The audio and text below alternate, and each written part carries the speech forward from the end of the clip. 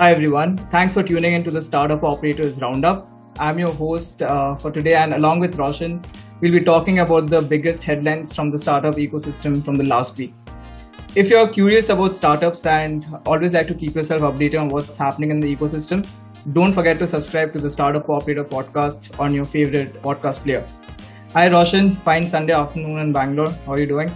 Hey Gunjan, I'm doing better than your internet connection. But yeah, I mean, a lot of optimism in the air for those of my generation. I don't think we ever thought that Air India will be privatized, but happy to see that has happened, and it's a milestone event and many more folks. And so yeah, a lot of optimism. Right. I mean, after 58 years, I think Tata gained back control of the national carrier. So interesting to see. They've already turned around airlines like Vistara, doing a great job. We're excited to see what's ahead.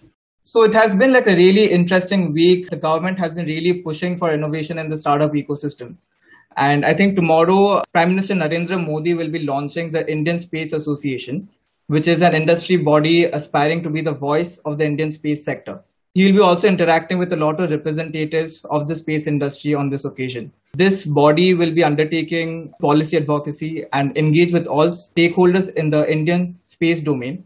This will include both government and its counterparts.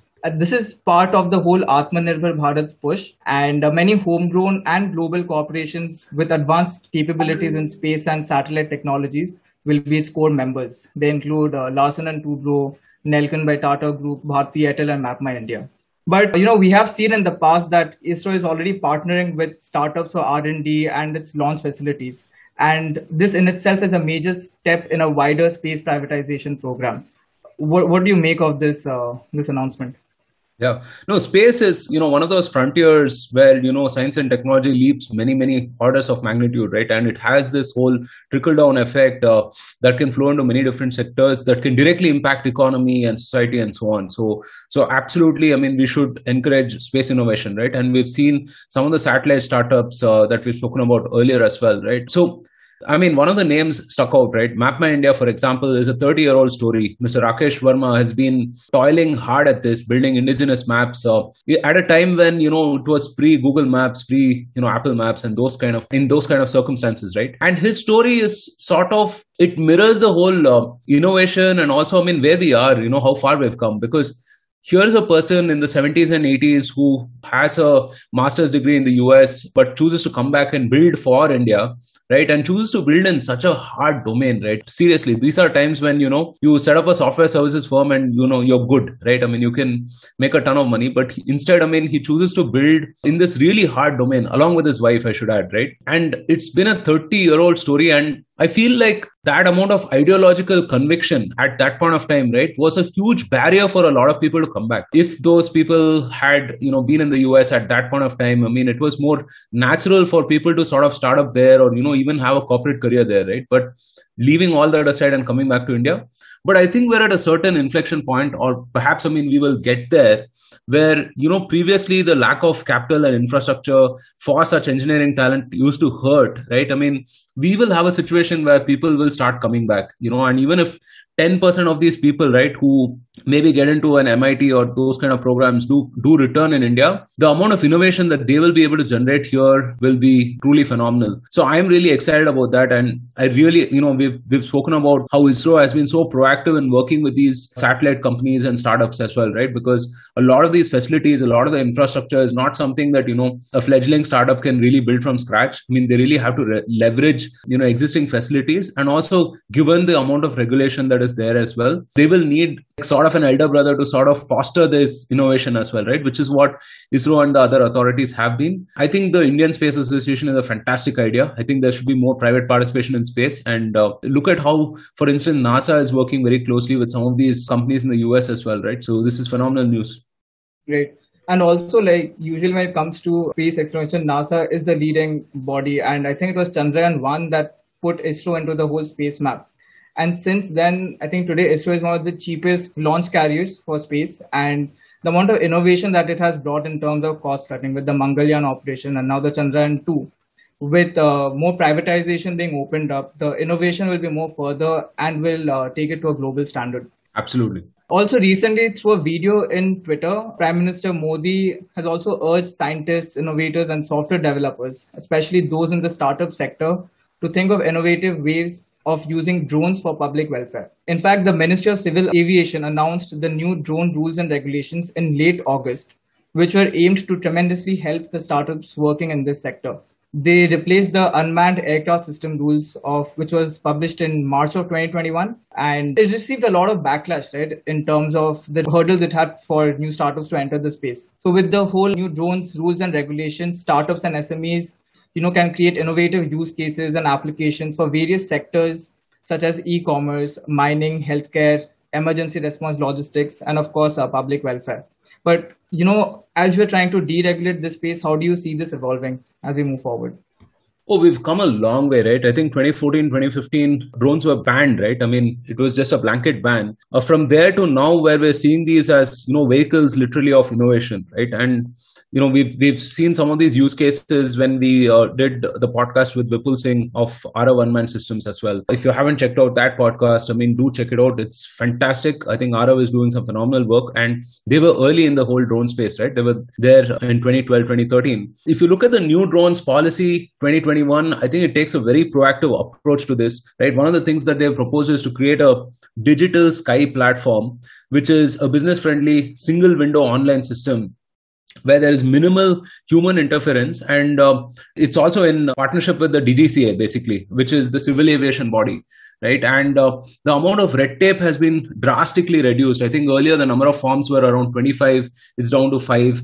The different types of fees involved were, something like 72 different, now down to about 4, right? And the quantum of fees itself has reduced. Earlier for a pilot license, I think it was around $3,000 for a large drone. Now it's down to 100, and it's valid for 10 years. Lot of such micro interventions have happened to make it easier, simpler, more seamless. Look at the sort of proactive approach, even in terms of like limitations, right? I mean, what they've done is they've made accessible some kind of an API, which will give this automatic update on what is a no-go zone, right? They have some 3 different zones, red, yellow, and green, right? And so here proactively, this the API will alert them, will give them an update that, hey, I mean, this is a no-go zone, you're not supposed to go here.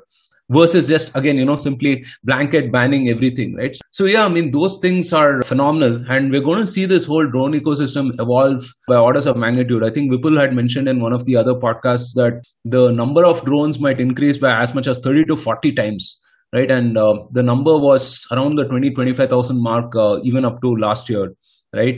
Which is so, it's a significant increase. And given that, I mean, ours is such a vast country, ours is such a diverse country, right? We've seen, for instance, how some of the last mile initiatives, even the vaccine delivery or even elections and so on, right? I mean, there's so much of trouble getting to the last person in India, right? I mean, obviously with a nation of 1.4 billion people, this can be amazing. I mean, this can be really, really an important sort of a innovation, right? And plenty of different applications, whether it is road and land surveys or agriculture, installation, etc. So yeah, really, really amazing. And I think the Prime Minister is absolutely right in saying that, the drone innovation will power the new economy for sure. Great. In other news, Truecaller recently launched its IPO. They got listed in the Swedish Nasdaq with the symbol True. The company's share price was set to 52 Swedish kronas, which is close to $6. And after a jump to 6.85, it settled for a total valuation of $2 billion in day one. Now, Sequoia India owns a 19.9% stake in the company as of December 31st, 2020. But interestingly, in the parliament, there's a bill called the Personal Data Protection Bill that has been introduced, which is yet to be approved by the parliament. And this can severely impact Truecaller's operations in India. And interestingly, India contributes to close to 69% of the company's overall revenue. So even a minor impact coming from this policy could have larger implications for this for the Sweden-based company. According to this new law, any data that can identify an individual, such as name, addresses, financial information, or IP address, all of these things will be covered under the Personal Data Protection Bill. While the restrictions are put in place, so only necessary data is collected. It also means that all the data that a company collects will be stored within the Indian borders. And yeah, in the IPO prospectus which Truecaller had filed, it was mentioned that this bill could be a potential risk in its future business growth. But if you look at it, right, this is almost $1.4 billion of revenue we are talking about, right? How do you see this development progressing, and what sort of precedent does it set for other global companies? I mean, I haven't downloaded Truecaller, right? I mean, I never got the point. I mean, why I would want to share this data with others, right? And, you know, also God alone knows what people saved my name as, right? I mean, I don't want to. So there was that risk also. So, look, I mean, this data protection bill is a long due thing, right? I mean, so far we have been sort of clutching onto the IT Act, which is somewhere, I think, 2007, 2008 ish, that was brought about, right? And this bill was first proposed in 2019, and it categorizes data into three parts: general, sensitive, and critical.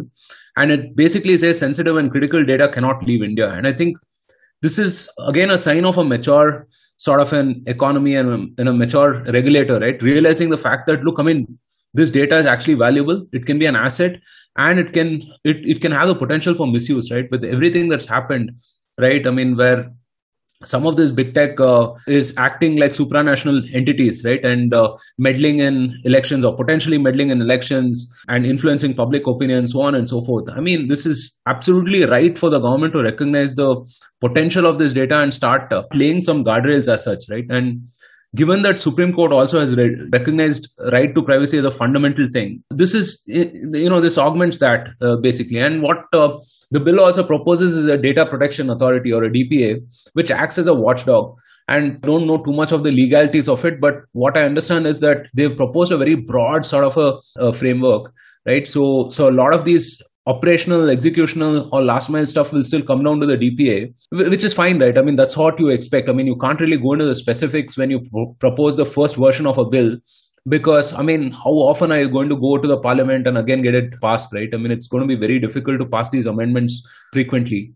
So I guess it's fine. I mean, that way. The fine they've proposed is also pretty significant, right? 4% of the turnover or profits. I'm not pretty sure, right? I mean, or 15 crores, up to that amount is what they have said, and that's a pretty significant amount. But again, how much of that will be enforced and so on is left to be seen. But yeah, I mean, this is a pretty important thing, and it will definitely affect Truecaller, right? And Truecaller has done a great job so far, I guess, right? From they founded in 2009, and at least they're upfront about the fact that, look, their monetization models involve your data sharing, right? Involves advertising and so on. At least they're very, very upfront on that fact. Unlike some of the other companies, even of the orders of Facebook or WhatsApp and so on. And also the fact that, they have some kind of a recourse as well. So you can delist your number. It probably takes some time, but you can delist your number as well. So it is definitely a risk. So we'll see what happens. But even if you talk about the bigger data storage within Indian borders, right? If you talk about that story, companies such as Koo, who has been spending like lakhs of rupees every day to promote itself on Facebook to beat Twitter, right? These companies are also growing. And last week we saw what the global Facebook outage caused. It was like millions of dollars lost in business. Any thoughts on that? Yeah, so I rarely log in on Facebook, or even Instagram maybe once in a while, but yeah, I rarely log in on Facebook, so it didn't affect me in any way whatsoever. The best take I saw on this was someone who tweeted, Facebook was down, everyone cared about it. I was down, nobody bothered. Bad joke, but it just seemed so funny. I mean, when I saw it on Twitter. Yeah, Twitter was just like lit up. But let's move on to some other news. Crypto is not something which we discuss, on a regular basis. But last week we saw a lot of action in this space. Chingari, which is a short video sharing platform, they raised $19 million in crypto tokens from over 24 venture funds and individuals, which includes the likes of Republic Crypto, Solana Capital, and Kraken, which is a US-based cryptocurrency exchange. Now, with this funding, Chingari, plans to launch its own social token called Gari on the Solana blockchain. And these funds will continue building the infrastructure for the crypto token, which will allow creators on its platform to establish an e-commerce storefront for their physical merchandise, NFTs, or even, direct payments from fans on a subscription basis. Currently, if people need to, contribute to their content creators, they need to do it via Patreon or Buy Me a Coffee. But Chingari is now leading the space in, where you can actually donate money or pay for subscription using cryptocurrencies. And many apps such as Chingari, Roposo, and Trell are working to create the vacuum which, apps like TikTok have left, right? Which is a huge market space. And with crypto e-commerce being embedded into these applications, this might just become the whole new e-commerce paradigm in the next 5 to 6 years. Right? What do you? No, I mean, anything that helps content creators is a plus one, right? From my end, I really don't know how some of this NFT and tokens and all of that works. I mean, I really have to go read up on that. But yeah, I mean, anything that rewards content creators is a plus one in my book. Chingari itself, the anti-China sentiment and the TikTok ban certainly helped, but they've been around for 3 or 4 years, right? And pretty significant user base as well. I mean, last I checked, 10 million plus downloads, and they're in the same format, right? Short form videos about 20 plus local languages, and yeah, I mean, we've spoken about ShareChat, which is like 200 million plus users and so on. So yeah, I mean, it will be interesting, and it's another form of revenue for content creators, right? So more power to them for sure. Also, today we still do not have any regulations for cryptocurrency in India because the government is taking, considerable amount of time to think it through, and for also the right reason, right? Recently, DeFi platform Compound, they accidentally sent close to $90 million in crypto to its users, and this was caused by a bug in a recent update they had pushed to the system. Now, to speak a bit about DeFi platforms, they don't have a bank or any other middleman administering the funds. Instead, it completely relies on what is called smart contracts that are struck between users and are governed completely by the computer code. And as people might have guessed, if the code is buggy, then of course it leads to disasters for the users.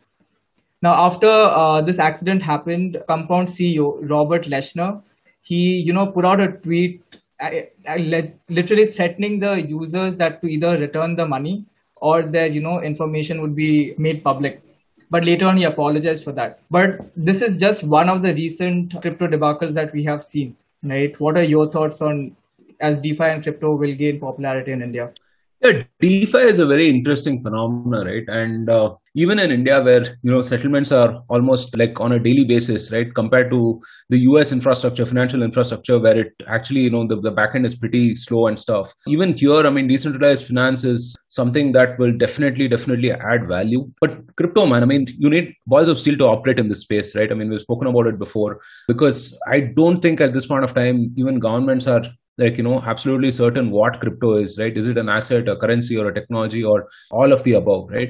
And we've had Nistal of WazirX before on the podcast. He spoke about how it's important to educate people about what this is before they even invest in it. And yeah, I mean, it's a difficult, evolving, exciting, innovative space, right? And these things are going to happen. I mean, it's the equivalent of outages back in the day when things first started moving into the internet. So it's going to happen, right? And I would really urge people not to get distracted by all of the ups, downs, and the sideways that keeps happening on some of the notional value on these things. I mean, sure, I mean, this is not investment advice, right? But crypto is something like a genie out of the bottle phenomena, right? It's going to be here. How much of it is going to be relevant in your life? Well, who knows? We're going to see in the next 5-10 years.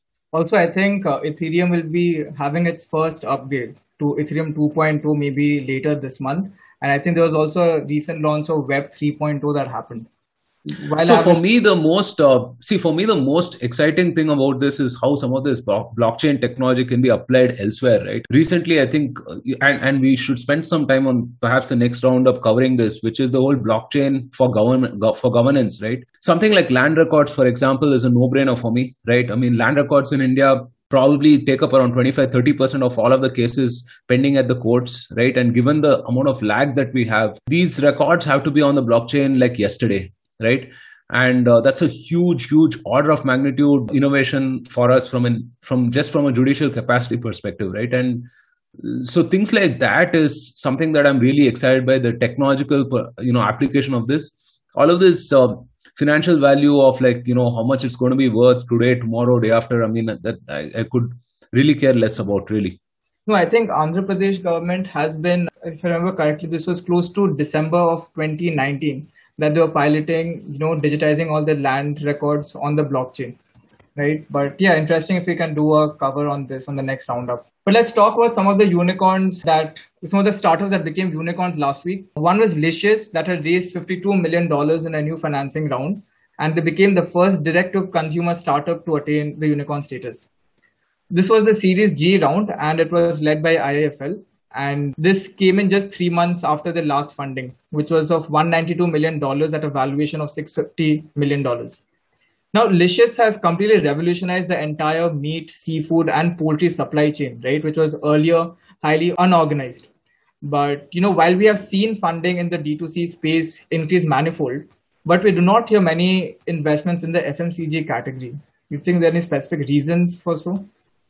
It's harder to scale a D2C business, right? You have Mensa coming up, and that is part of the value proposition from Mensa as well. It's just very hard because it's not a bits and bytes kind of a situation. It's a atoms and molecules kind of a situation. You have to actually move physical goods from one point to another. So you have to get involved in supply chain, logistics, and all of those things, right? So it's definitely not easy to scale a consumer business.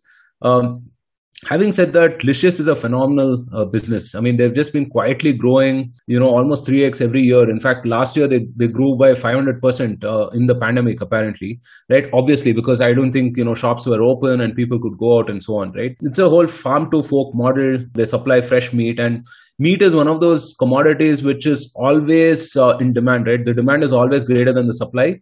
And the thing about Licious is they've done this whole backward integration really well, really well. So they've been able to, create that supply chain, streamline what is a very fragmented industry. And the payoffs have been significant, right? I mean, order value for them is around $500 to $600. They also charge about 10 to 15% or even more actually for some of the meat items. They're at a premium, obviously, because of all of the stuff that they do, right? Cleaning, cutting, and, all of the quality assurance and everything.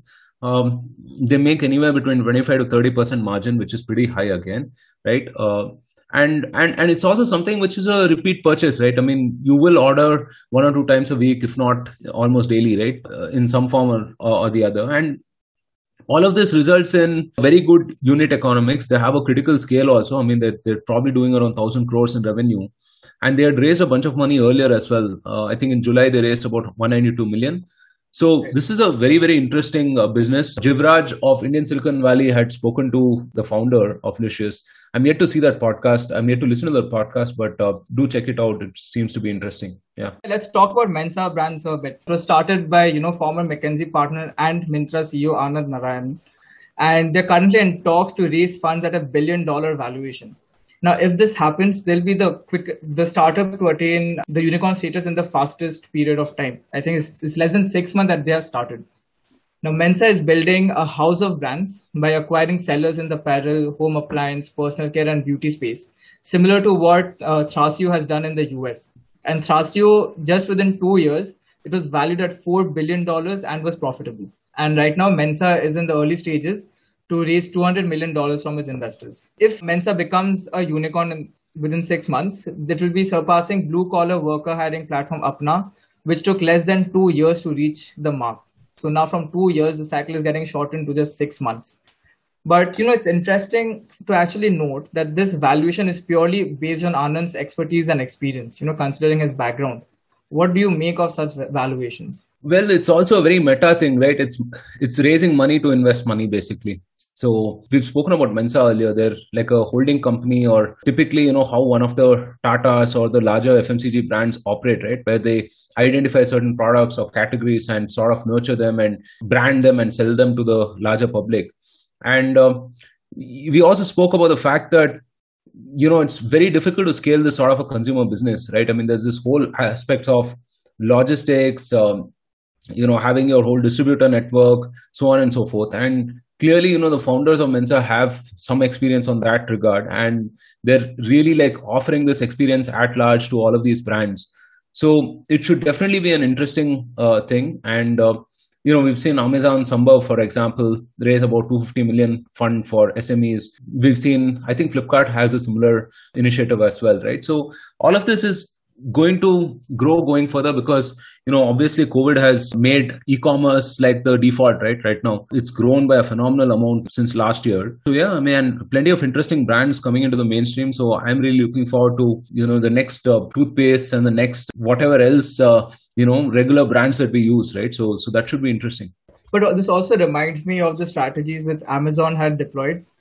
Since they used to leverage so much of data on consumer behavior, it was easy for them to acquire smaller stores on their platform, right? And yeah, I mean, exciting to see how this space pans out in the next few months. But there's also been some other developments within the ecosystem. Most recently, hundreds of service professionals who are working as expert beauticians with Urban Company, they staged a protest on Friday at the Gurugram office of the firm. They highlighted that the persistent high commissions which Urban Company charges, some of them are high as 35%, And even the dwindling incomes are making it difficult for many of these blue collar workers to make their ends meet. In fact, Urban Company also mandates that beauticians purchase beauty products from the company and not from outside.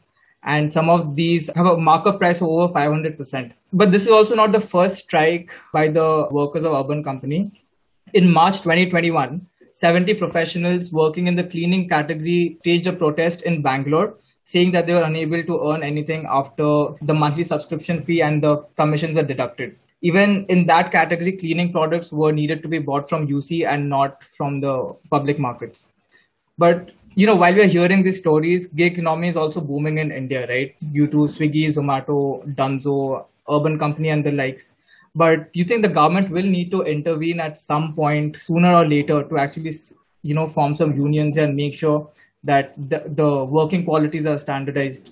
So the unions have already happened, right? The government intervention is kind of pending, and it would be unfortunate, but I think regulation is the only way to kind of solve this, right? Because, as I've said before, I don't think any place where the supply side is this unhappy can remain the same way, right? I mean, it will be disrupted in one form or the other through an innovation or through regulation. And my preference obviously is through innovation, right? I hope that some of these brands do realize that they have to take care of the supply side. And we spoke about Licious, right? For instance, Licious employs all of these people on its roles, right? And they're setting an example for other brands to follow. But it's also the case that, people who are dissatisfied with this will be a vocal minority, usually, right? I mean, people who are happy don't come on the streets and say that, hey, I'm happy and you're doing everything well, right? So it doesn't happen. So we really have to see whether this is like a fringe phenomena or this is across the board, right? We don't know.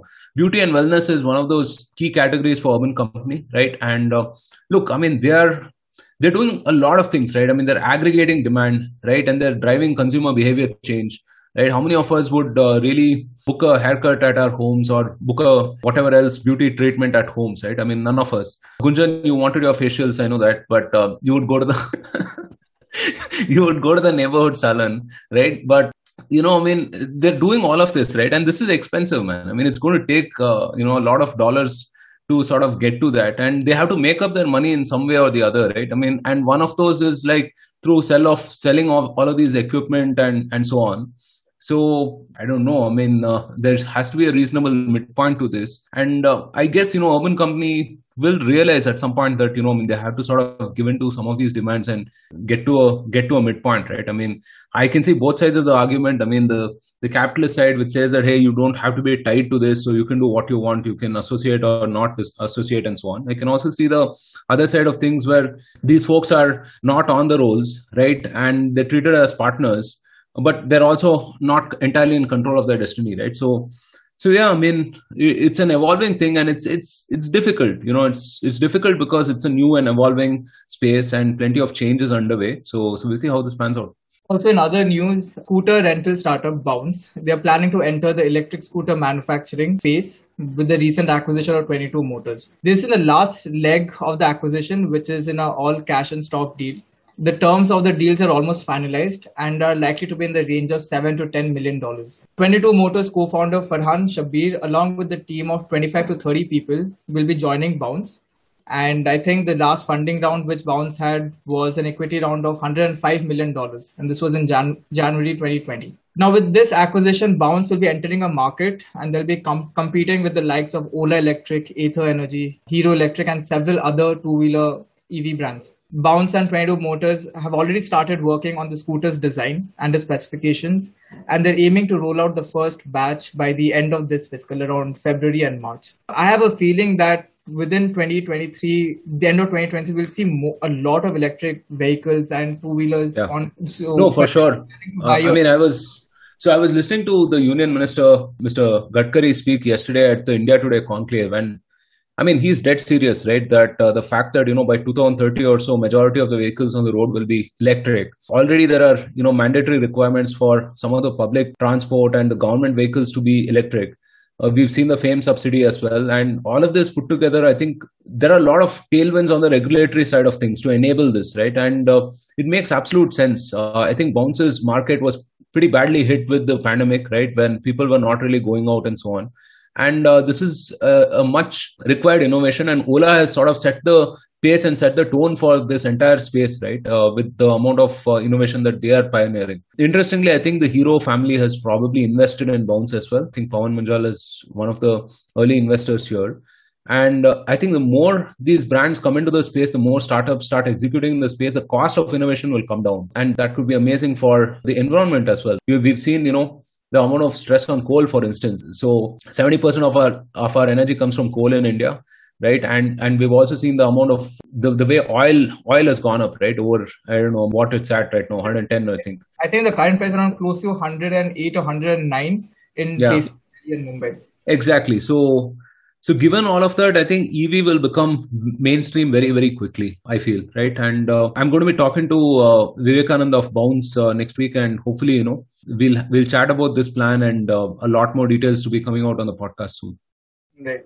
Okay, so let's talk about some of the other venture deals that took place last week. Byju's had raised about $300 million as part of a larger round of new investment as the Indian edtech giant focuses on expanding its international businesses and aggressively explores M&A opportunities.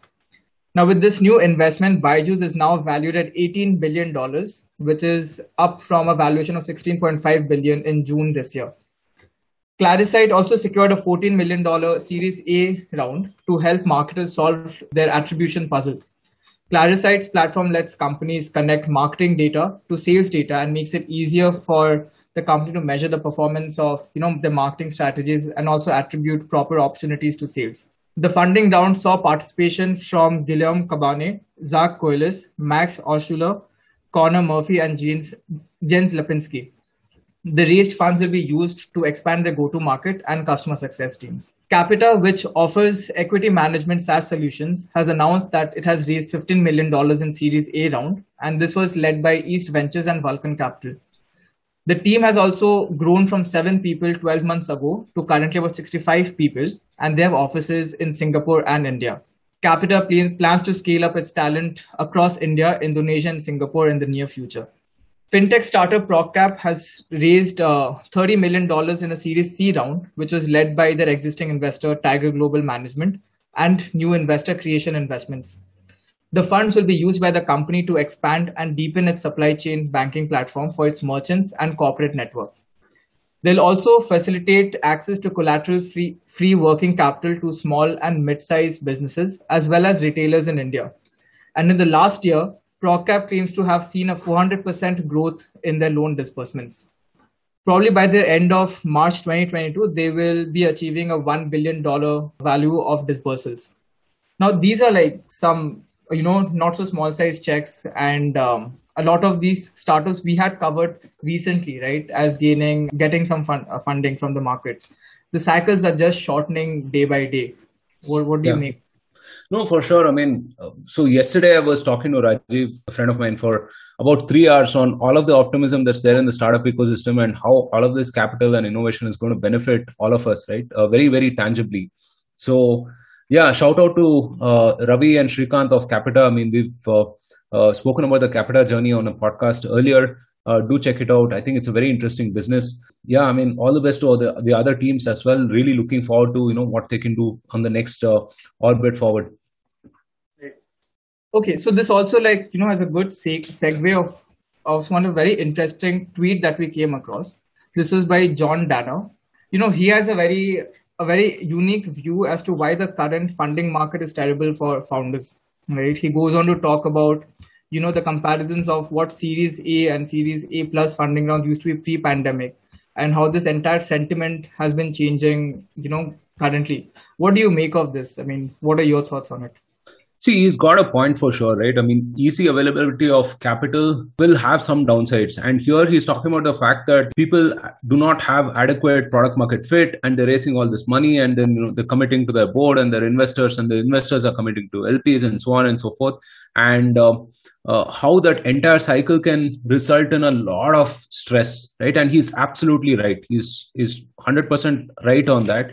But I do feel that this whole process of creative destruction is a net positive for the ecosystem, right? I mean, more people will come in, more people will burn their hands, more people will realize that, how to build a startup better, right? So on that front, I mean, I always feel it's a net positive. word of advice and caution to startup teams, though, right? I mean, capital is a commitment, right? It's a responsibility. So be very sure of certain things at least, and don't try to game the system, and be very well aware of the fact that ultimately you have to return money to investors, right? And which I think most founders are. I mean, they're way savvier than what founders were about 5 or 10 years back. But it's definitely an interesting thread, something to beware of, and I think yeah, you guys should for sure check this out. No, but also like if you to, I mean, it definitely helps the investors, right? They're able to hedge their bets against in an industry, seeing what sticks. They're coming in. They're coming in a lot earlier, right? I mean, you look at the likes of Tiger, for example. Tiger was a growth stage fund. They're coming in at Series A right now. You look at programs like Surge or Axel Atoms and so on. I mean, they're really going in very, very early, right? And they're not cutting the 100K sort of check size. They're cutting like 200, 250K and even going up further at that stage itself, right? And so, yeah, I mean, there is a point. There is a point, of course, that all of these growth stage folks have started to come in very, very early. And it's the equivalent of like putting a kerchief on the seat, right, in your bus or something, right? So that's what they're trying to do. They're coming in early to sort of reserve a seat at the table, and that's bound to happen. That's just bound to happen. All right. So, Roshan, before we wrap up this week's roundup, let's talk about some of the conversations you'll be having. One is with Jahan Pestin Jamas, who is the co-founder and director of Bohico, and the other is Vivekanand Halakere, who is the co-founder and CEO of Bounce. Can you share with some of the listeners a bit about that? So I've already spoken to Jahan, and it was a 1 hour plus conversation on the hemp industry in India, right? And I was curious about it, but I was just like drawn in hook, line and sinker once Jahan started speaking, right? And it's a very, very new and nascent space. And obviously there's a ton of misinformation there.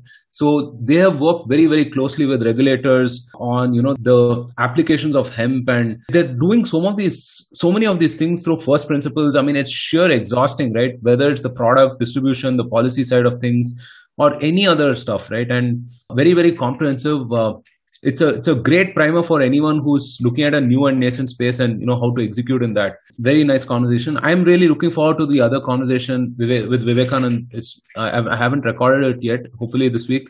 Bounce is sort of an interesting journey, right? I mean, we just spoke about them exploring the EV space now, so it'll be really interesting to understand what the future is for them. And mobility, as I've said, is one of those key criteria things, one of those key things in India, right? And I'm really looking forward to this as well. So, 2 very good episodes coming up.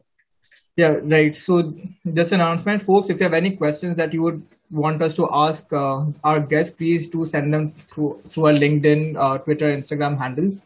Also, we started this roundup when it was bright and sunny in Bangalore, and I think we'll wrap up with like heavy rains outside. Thank God the internet did not like shut down midway. But yeah, thanks everyone. Roshan, this was a great chat. Folks, do keep following us on our social media channels on LinkedIn, Twitter. And also, we recently started publishing bulletins over WhatsApp, which is a free subscription that we have. You'll see the link on the description of this video and the podcast episode. So don't forget to subscribe to that. And yeah, this is a really great week. This puja is going on, folks. Have a happy and a safe puja and Navratri. And yeah, we'll see you again next week. Have a happy Navratri, folks. And this is perhaps the longest roundup, I suppose, right? Or I think the one with JPK was longer than this. But yeah, this was fun. I mean, I think every week there's just a lot more happening in the ecosystem. So probably, I mean, we should shift the format to a 45-minute roundup. Who knows? It's like we're heading that way. All right. Thanks, guys. Stay safe. Take care.